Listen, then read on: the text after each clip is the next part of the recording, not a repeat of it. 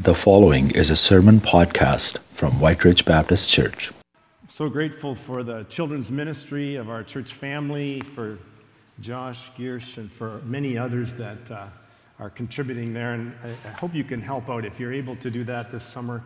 So as Giersch mentioned, and by the way, those videos all summer long are again the product of Giersch Manuel. We're so grateful to have him be using his talent in this way in our church family.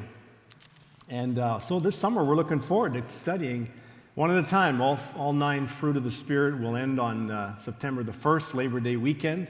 And by then we'll all be Spirit-filled, I hope. And a lot of fruity people around maybe, so that'll be good.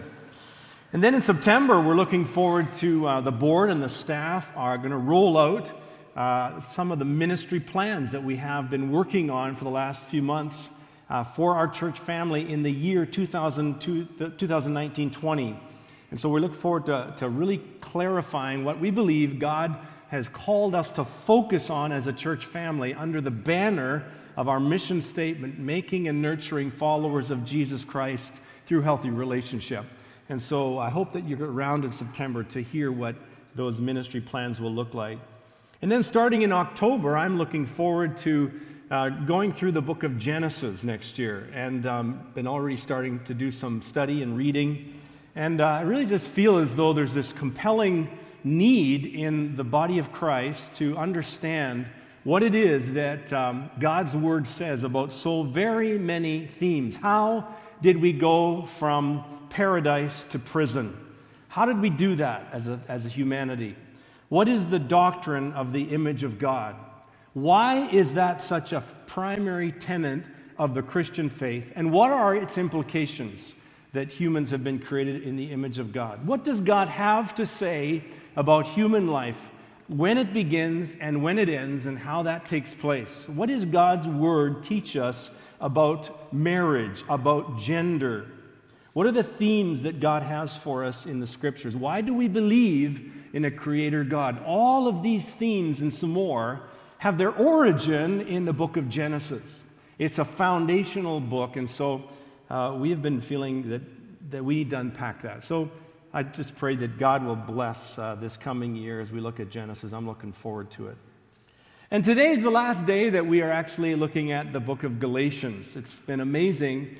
The last 4 months we have been studying. We started 4 months ago, and I began by telling you about the fact that every one of us have a RTD, a religiously transmitted disease. We have acquired that disease, that illness, through wrong teaching and wrong thinking that we grew up with.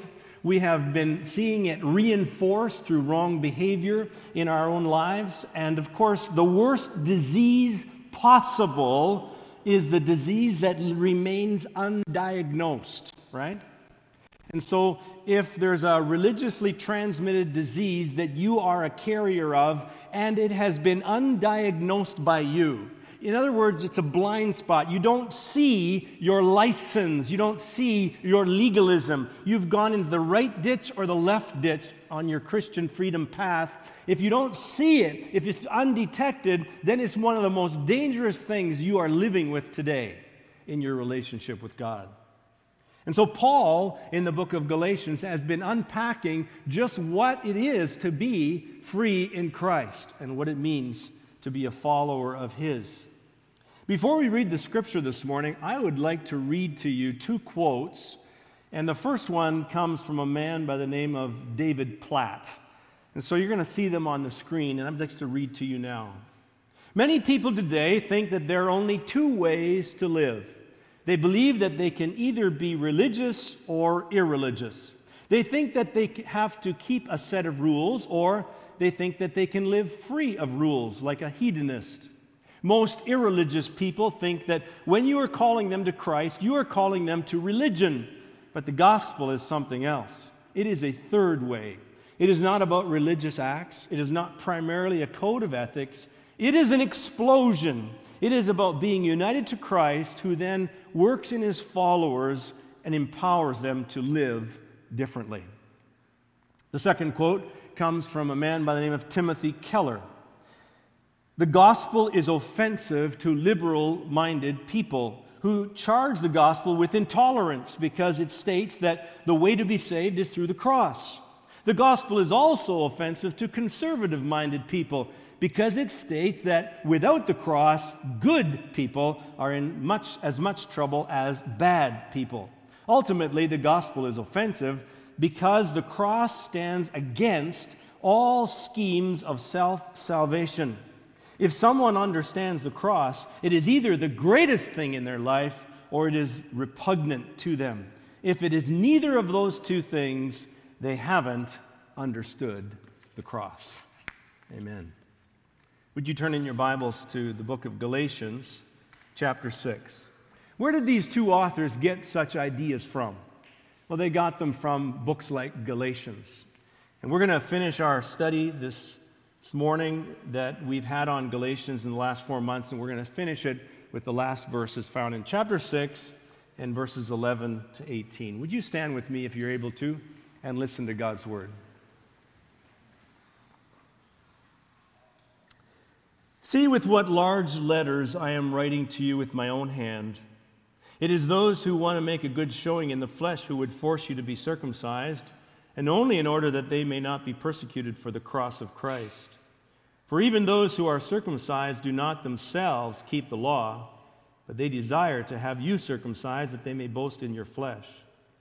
But far be it from me to boast, except in the cross of our Lord Jesus Christ, by which the world has been crucified to me, and I to the world.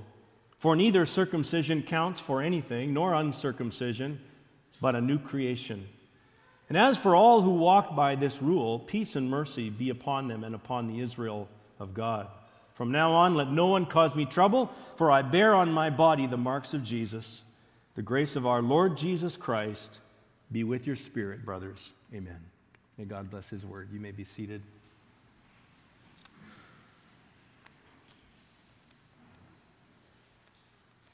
It's interesting that every New Testament letter, pretty much every New Testament letter, was written because of a controversy. And the controversy that is written about in Galatians is the controversy of what is the nature of salvation. Did Jesus pay it all on the cross, or is there some human contribution to be made? And if it is a divine accomplishment or human achievement, if there's a human element to the equation, then we should give credit to the more religious people for that human element. But if it is about divine accomplishment, then Christ should get all the glory and all the praise. And in Paul's words, we either glory in the flesh or we glory in the cross. There were false teachers in Galatian churches that were teaching that there were some human achievement, there were some things that people had to do in addition to what Christ had already done. And one of those things was circumcision, this sign of the covenant that God gave to Abraham.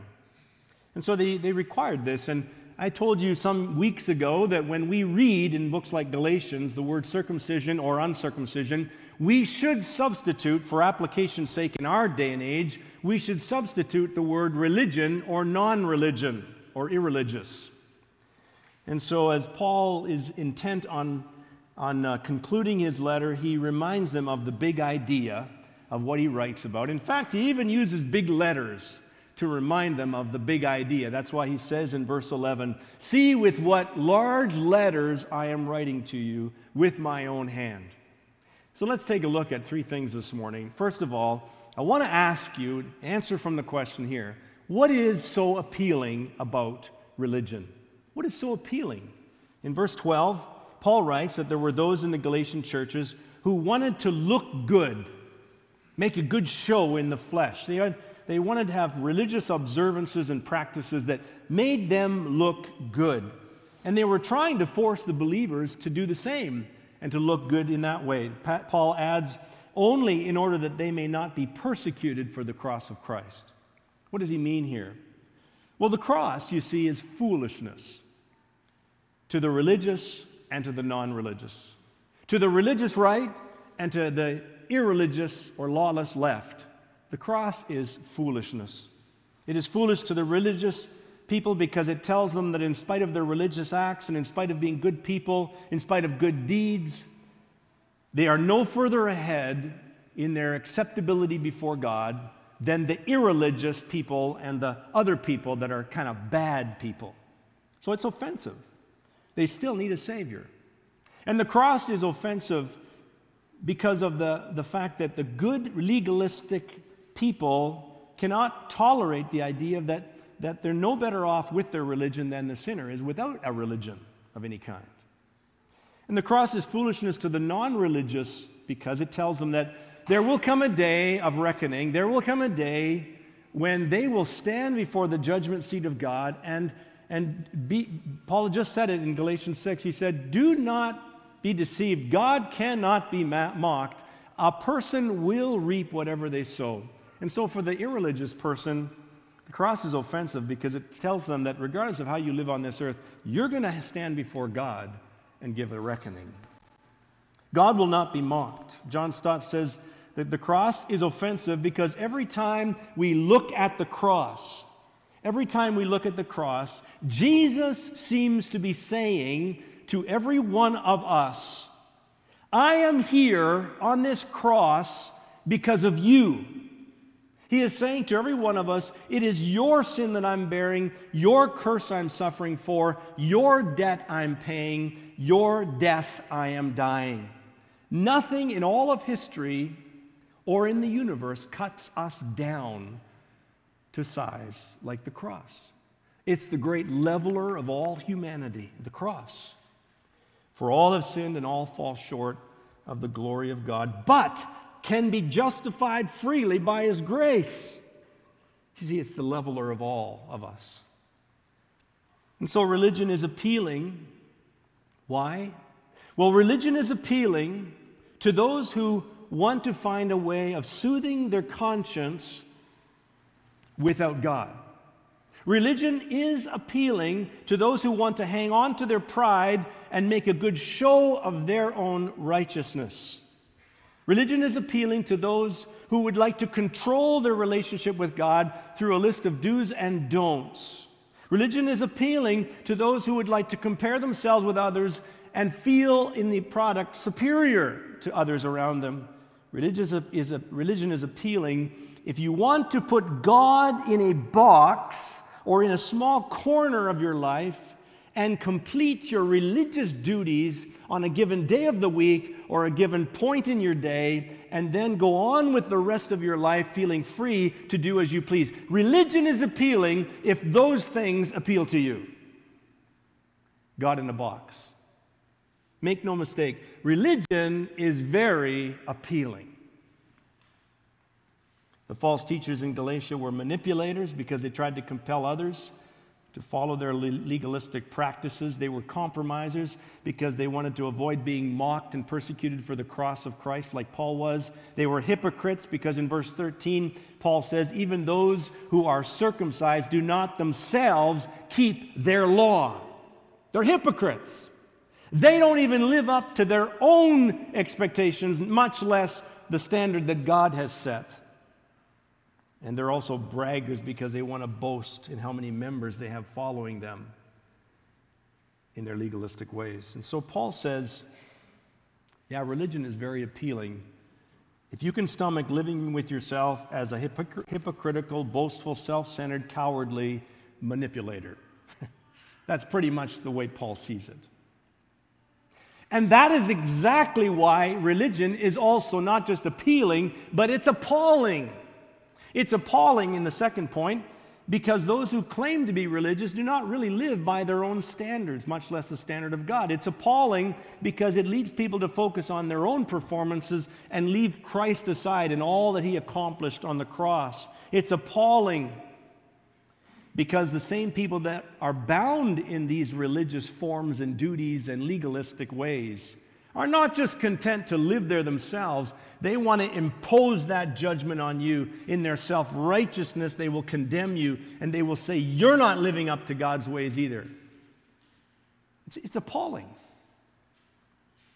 But mainly it's appalling because Paul in verse 14 says, it eclipses the cross.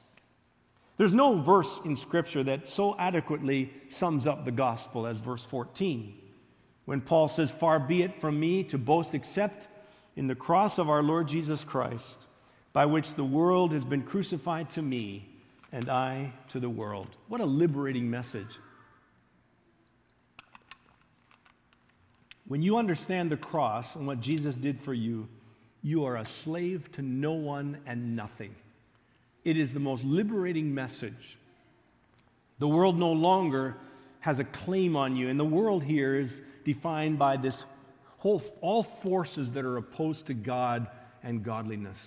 The world has no claim on you anymore when you understand the cross. You've died to the forces.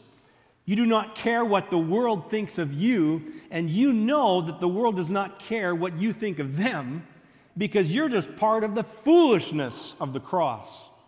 You're just part of the foolishness. You believe in a God you can't see. You believe in an old book that's filled with fables. You believe in a Jesus that they crucified 2,000 years ago. You swim against the current of everything that is politically correct, of everything that is in the 21st century movement of humanity and secular humanism. You are weird. So you are crucified to the world, and the world is just as glad to be crucified from you. You don't have anything to do with each other.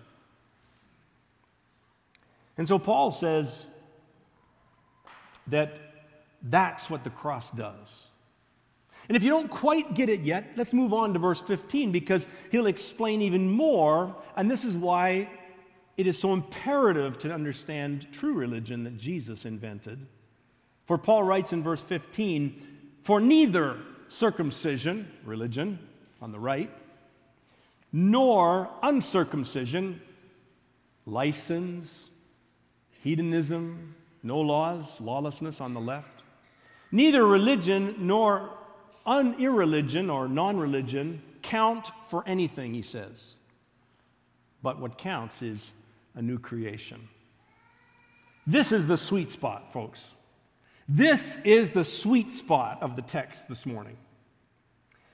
This is like one of those all-encompassing statements that Paul makes every so often. The last one he made was in chapter 5 and verse 6, when Paul said, "For in Christ Jesus, neither circumcision nor uncircumcision, neither religion or non-religion, count for anything," except, it says, "but what matters is faith working itself out through love." That's what he said back in chapter 5 or 6. These are one of these all-encompassing statements, and this one is another one. It's kind of like the way Jesus would be teaching along, and then all of a sudden, he would come to one of those all-encompassing statements, and he usually prefaced it by saying, "Amen, amen," which means, "Verily, verily, truly, truly, I say to you." When he says that twice, I better listen. And he said it to Nicodemus in John chapter 3. What did he say? "Verily, verily, I say unto you, you must be born again." You must. Non-negotiable. He says, unless you are born again, you cannot enter the kingdom of heaven. It's one of those all-encompassing statements. That's what Paul's doing here. He's following Jesus. He's saying, religion doesn't matter. No religion doesn't matter. What matters? A new creation. That's what matters. Jesus looks down from heaven right now upon all humans on earth, and he sees either there's a new creation, the Spirit of God is in and on, they are children of God because of that, or they are not, and they are yet in sin. You and I can't see it that way, but God sees it that way. And so Paul says that new creation is what matters. If you have new creation, the other things are okay. If you don't have new creation, all the other stuff doesn't matter. Religion, non-religion, you choose your path. They don't matter if there's not new creation. Theologians call it regeneration. That mysterious act where God, because of a sinner's condition, in his mercy, God reaches down from heaven and plucks you from sin and all its consequences, and regenerates your spirit. You were dead in your trespasses and sins, Ephesians 2:1. God made you alive. He regenerated you. spiritual life, absolutely unseen to the naked eye. God did it. He's saying, what you do outwardly, that's good, okay, but only if God did something inwardly first. Just as Anthony testified this morning, the outward is only important because of the inward. There's two implications here, and John Stott draws our attention to them. Two implications of what is the essence of Christianity found in this text, in this verse. Number one, the essence of Christianity is inward, not outward. You've got to get that. The essence of Christianity is inward and not outward. It is not primarily about external ceremonies, practices, and traditions. It is primarily spiritual, and it's about the heart of the individual. That's primary. The second point that Stott makes that says this is the essence of Christian faith is that it is about God and what He has done primarily, not about what you and I and what we do for God. That's the essence of Christianity. That's why Paul is preaching this to the Galatians. Now, there are some incredible ramifications for this that we need to unpack. It's a watershed characteristics. Christianity is primarily an unseen thing, a spiritual thing, and it's primarily what God does, not what you and I do. I'm going to warn you right now that some of you might be uncomfortable with what I say in the application of this text.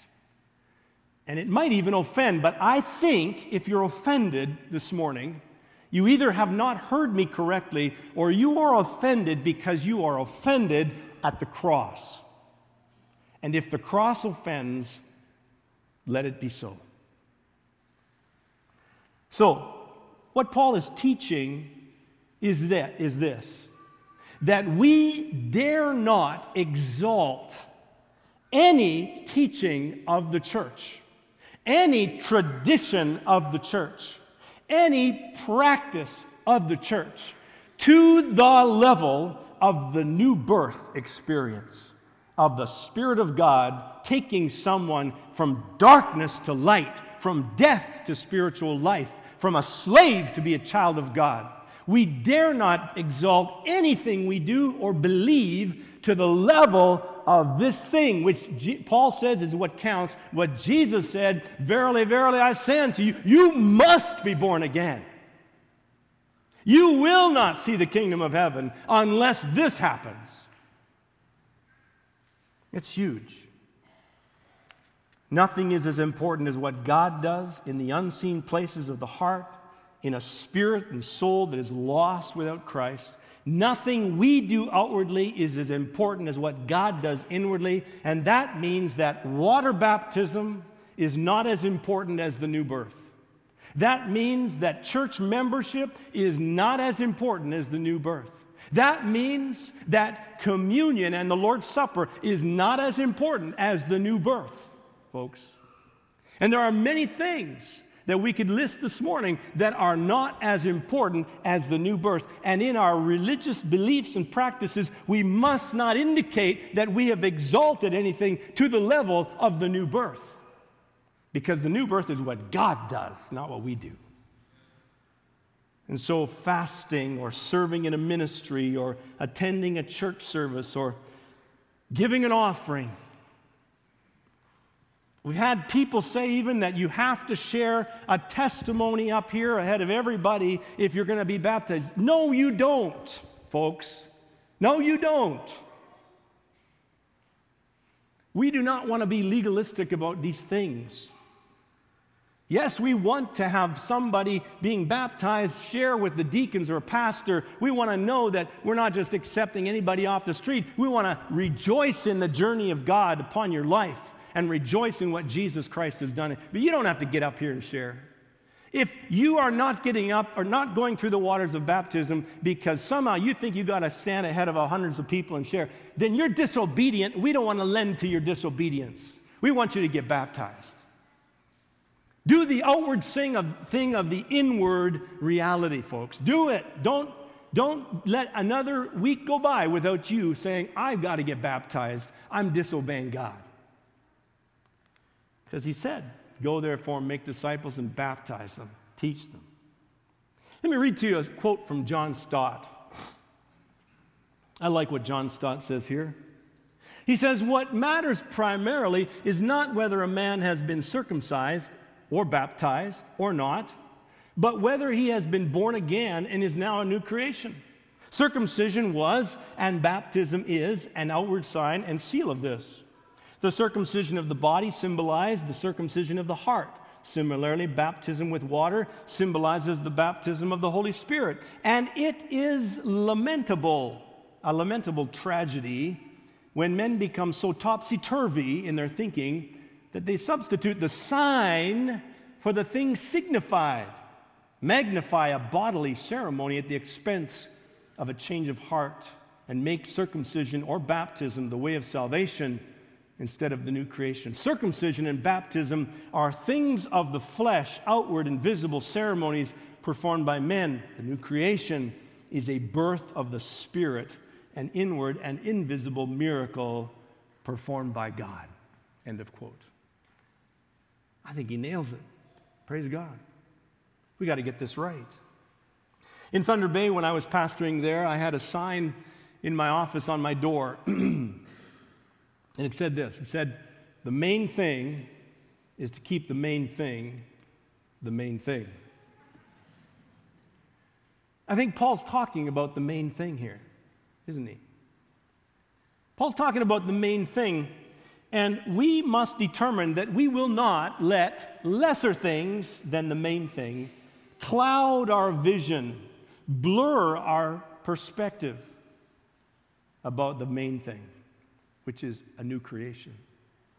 People getting right with God. God beginning the transforming, sanctifying work by His Holy Spirit.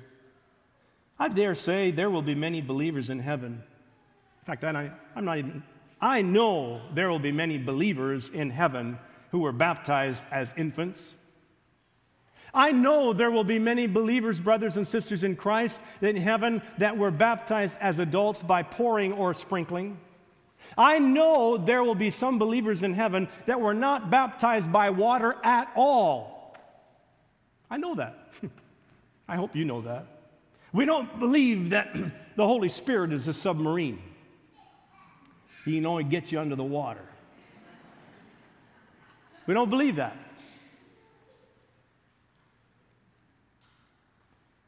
There will also be believers in heaven who have wrestled with a particular vice or sin their entire lives, and they will be in heaven.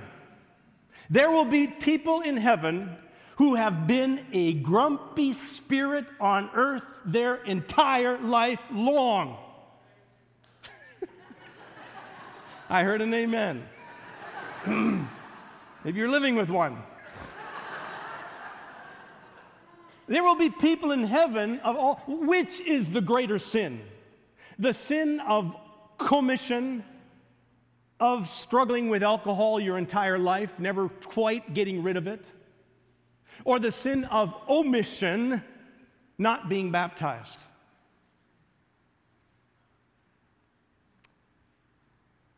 And what's the main thing? The main thing is to keep the main thing the main thing. And the main thing, friends, is that you are in a right relationship with God. Many, many years ago, when I was studying at Acadia Divinity College in Nova Scotia, and I had for my Baptist History and Polity course, Dr. Gerald K. Zeman, Czech Republic theologian that was incredibly brilliant. And we had to write a position paper on the 8 or 10 different Baptist distinctives. And I remember I submitted my paper, and one of the 8, of course, was regenerate church membership. I believe in regenerate church membership. And the system that the Baptists have put in place for regenerate church membership is a human system that says that everybody that goes through the waters of baptism by immersion as a believer, they must be regenerate. That's our hope. It's a system. See, my point is not minimizing the importance of baptism of disobedience to one of the things that Christ said as his last words: be baptized. My point is, let's not get off track, friends. Let's keep the main thing the main thing.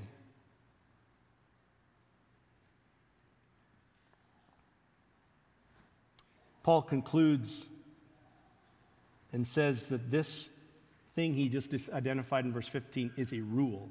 It's interesting. Paul, who is preaching non-legalism, says, here's a rule. He calls the new creation emphasis a rule. And he says in verse 16, as for all who walk or live by this rule, peace and mercy be upon you and upon the Israel, the church of God. And then Paul says, from now on, no one caused me trouble, for I bear in my body the marks of Jesus. Paul suffered for the cross. And then he ends with that wonderful verse, the grace of our Lord Jesus Christ be with you, brothers. Important that his last sentence had the word grace in it. Okay? You'll notice in the reflection questions in my insert in the bulletin, I gave you, one of the questions was, where do you lean? Do you lean more to the left of being lawless, license-oriented as a Christian? Or do you lean more to the right, being more legalistic as a Christian? You know, the story of John chapter 8, the story of the woman caught in adultery. And I find this is an incredible story because it demonstrates to us that Christ saves us and puts us on a road of freedom, that he chooses to try and not let us fall into the right ditch or the left ditch. You know the story how she's caught in adultery and put before her people who want to stone her. The Pharisees are there. And Jesus does some things confronting them in their sin. He says, let him who is without sin cast the first stone. And one by one, beginning with the eldest to the youngest, one by one they leave. And he stands up, Jesus stands up, and he says, where are your accusers? Does no one condemn you? And the woman said, no one, Master. And Jesus then said, neither do I condemn you. Go and sin no more.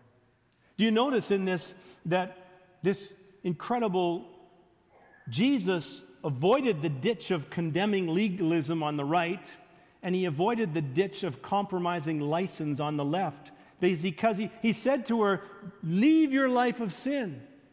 You are saved to sin no more. And this is the road of freedom that Christ has paved for you too. Wherever you find yourself, he finds you maybe in the ditch on the right in your religious tryings and trappings, or he finds you in the ditch on the left in your attempts at freedom and self-fulfillment, and he says to you, come with me. I want to do life with you. I want you on the road to freedom. Do not be a slave to the religious right, nor a slave to the lawless left. Come with me. Let's walk together. Let's do life together. And with my Spirit in you, I can help you. Instead of living your life like a zigzag, that's what I feel like I'm like sometimes. I'll go from the left ditch of lawlessness to the right ditch of legalism, and then I'll get back on the road. And instead of zigzagging kind of like my golf game down the fairway, I just want to stay with Jesus on the main road. I want to stay on the freedom road that doesn't let me get enslaved to religious bondage nor worldly bondage, but stays under the grace of the Lord Jesus Christ. That's, I think, what Christ has called us to. And I want to pray for you. Would you stand?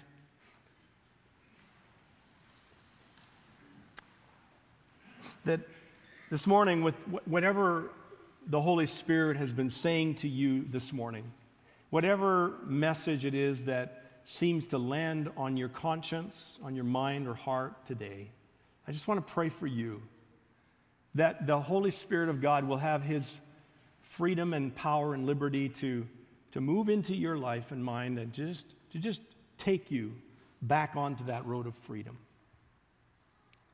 And now, Father God, as we conclude this service, we acknowledge, oh God, that your word is a lamp to our feet and a light to our path. And Lord, that the part that's lit is your freedom that we find in Jesus Christ. That's what Galatians has been all about. And we confess, God, that we have a leaning Some of us are leaning more to the right of legalism, and some of us are leaning more to the left of license. But Father, we want to be set free from any kind of enslavement to self or to religion. And Lord, we want to live and grow on the path that you've called us to. So would you help us, Lord? Would you enable us? And right now, hear the prayer of every person that is just lifting up their heart to you. Hear the prayer of every person, Lord, as we seek to live under the lordship of Christ and the freedom of the Holy Spirit and his power. Help us, O Lord. In Jesus' name.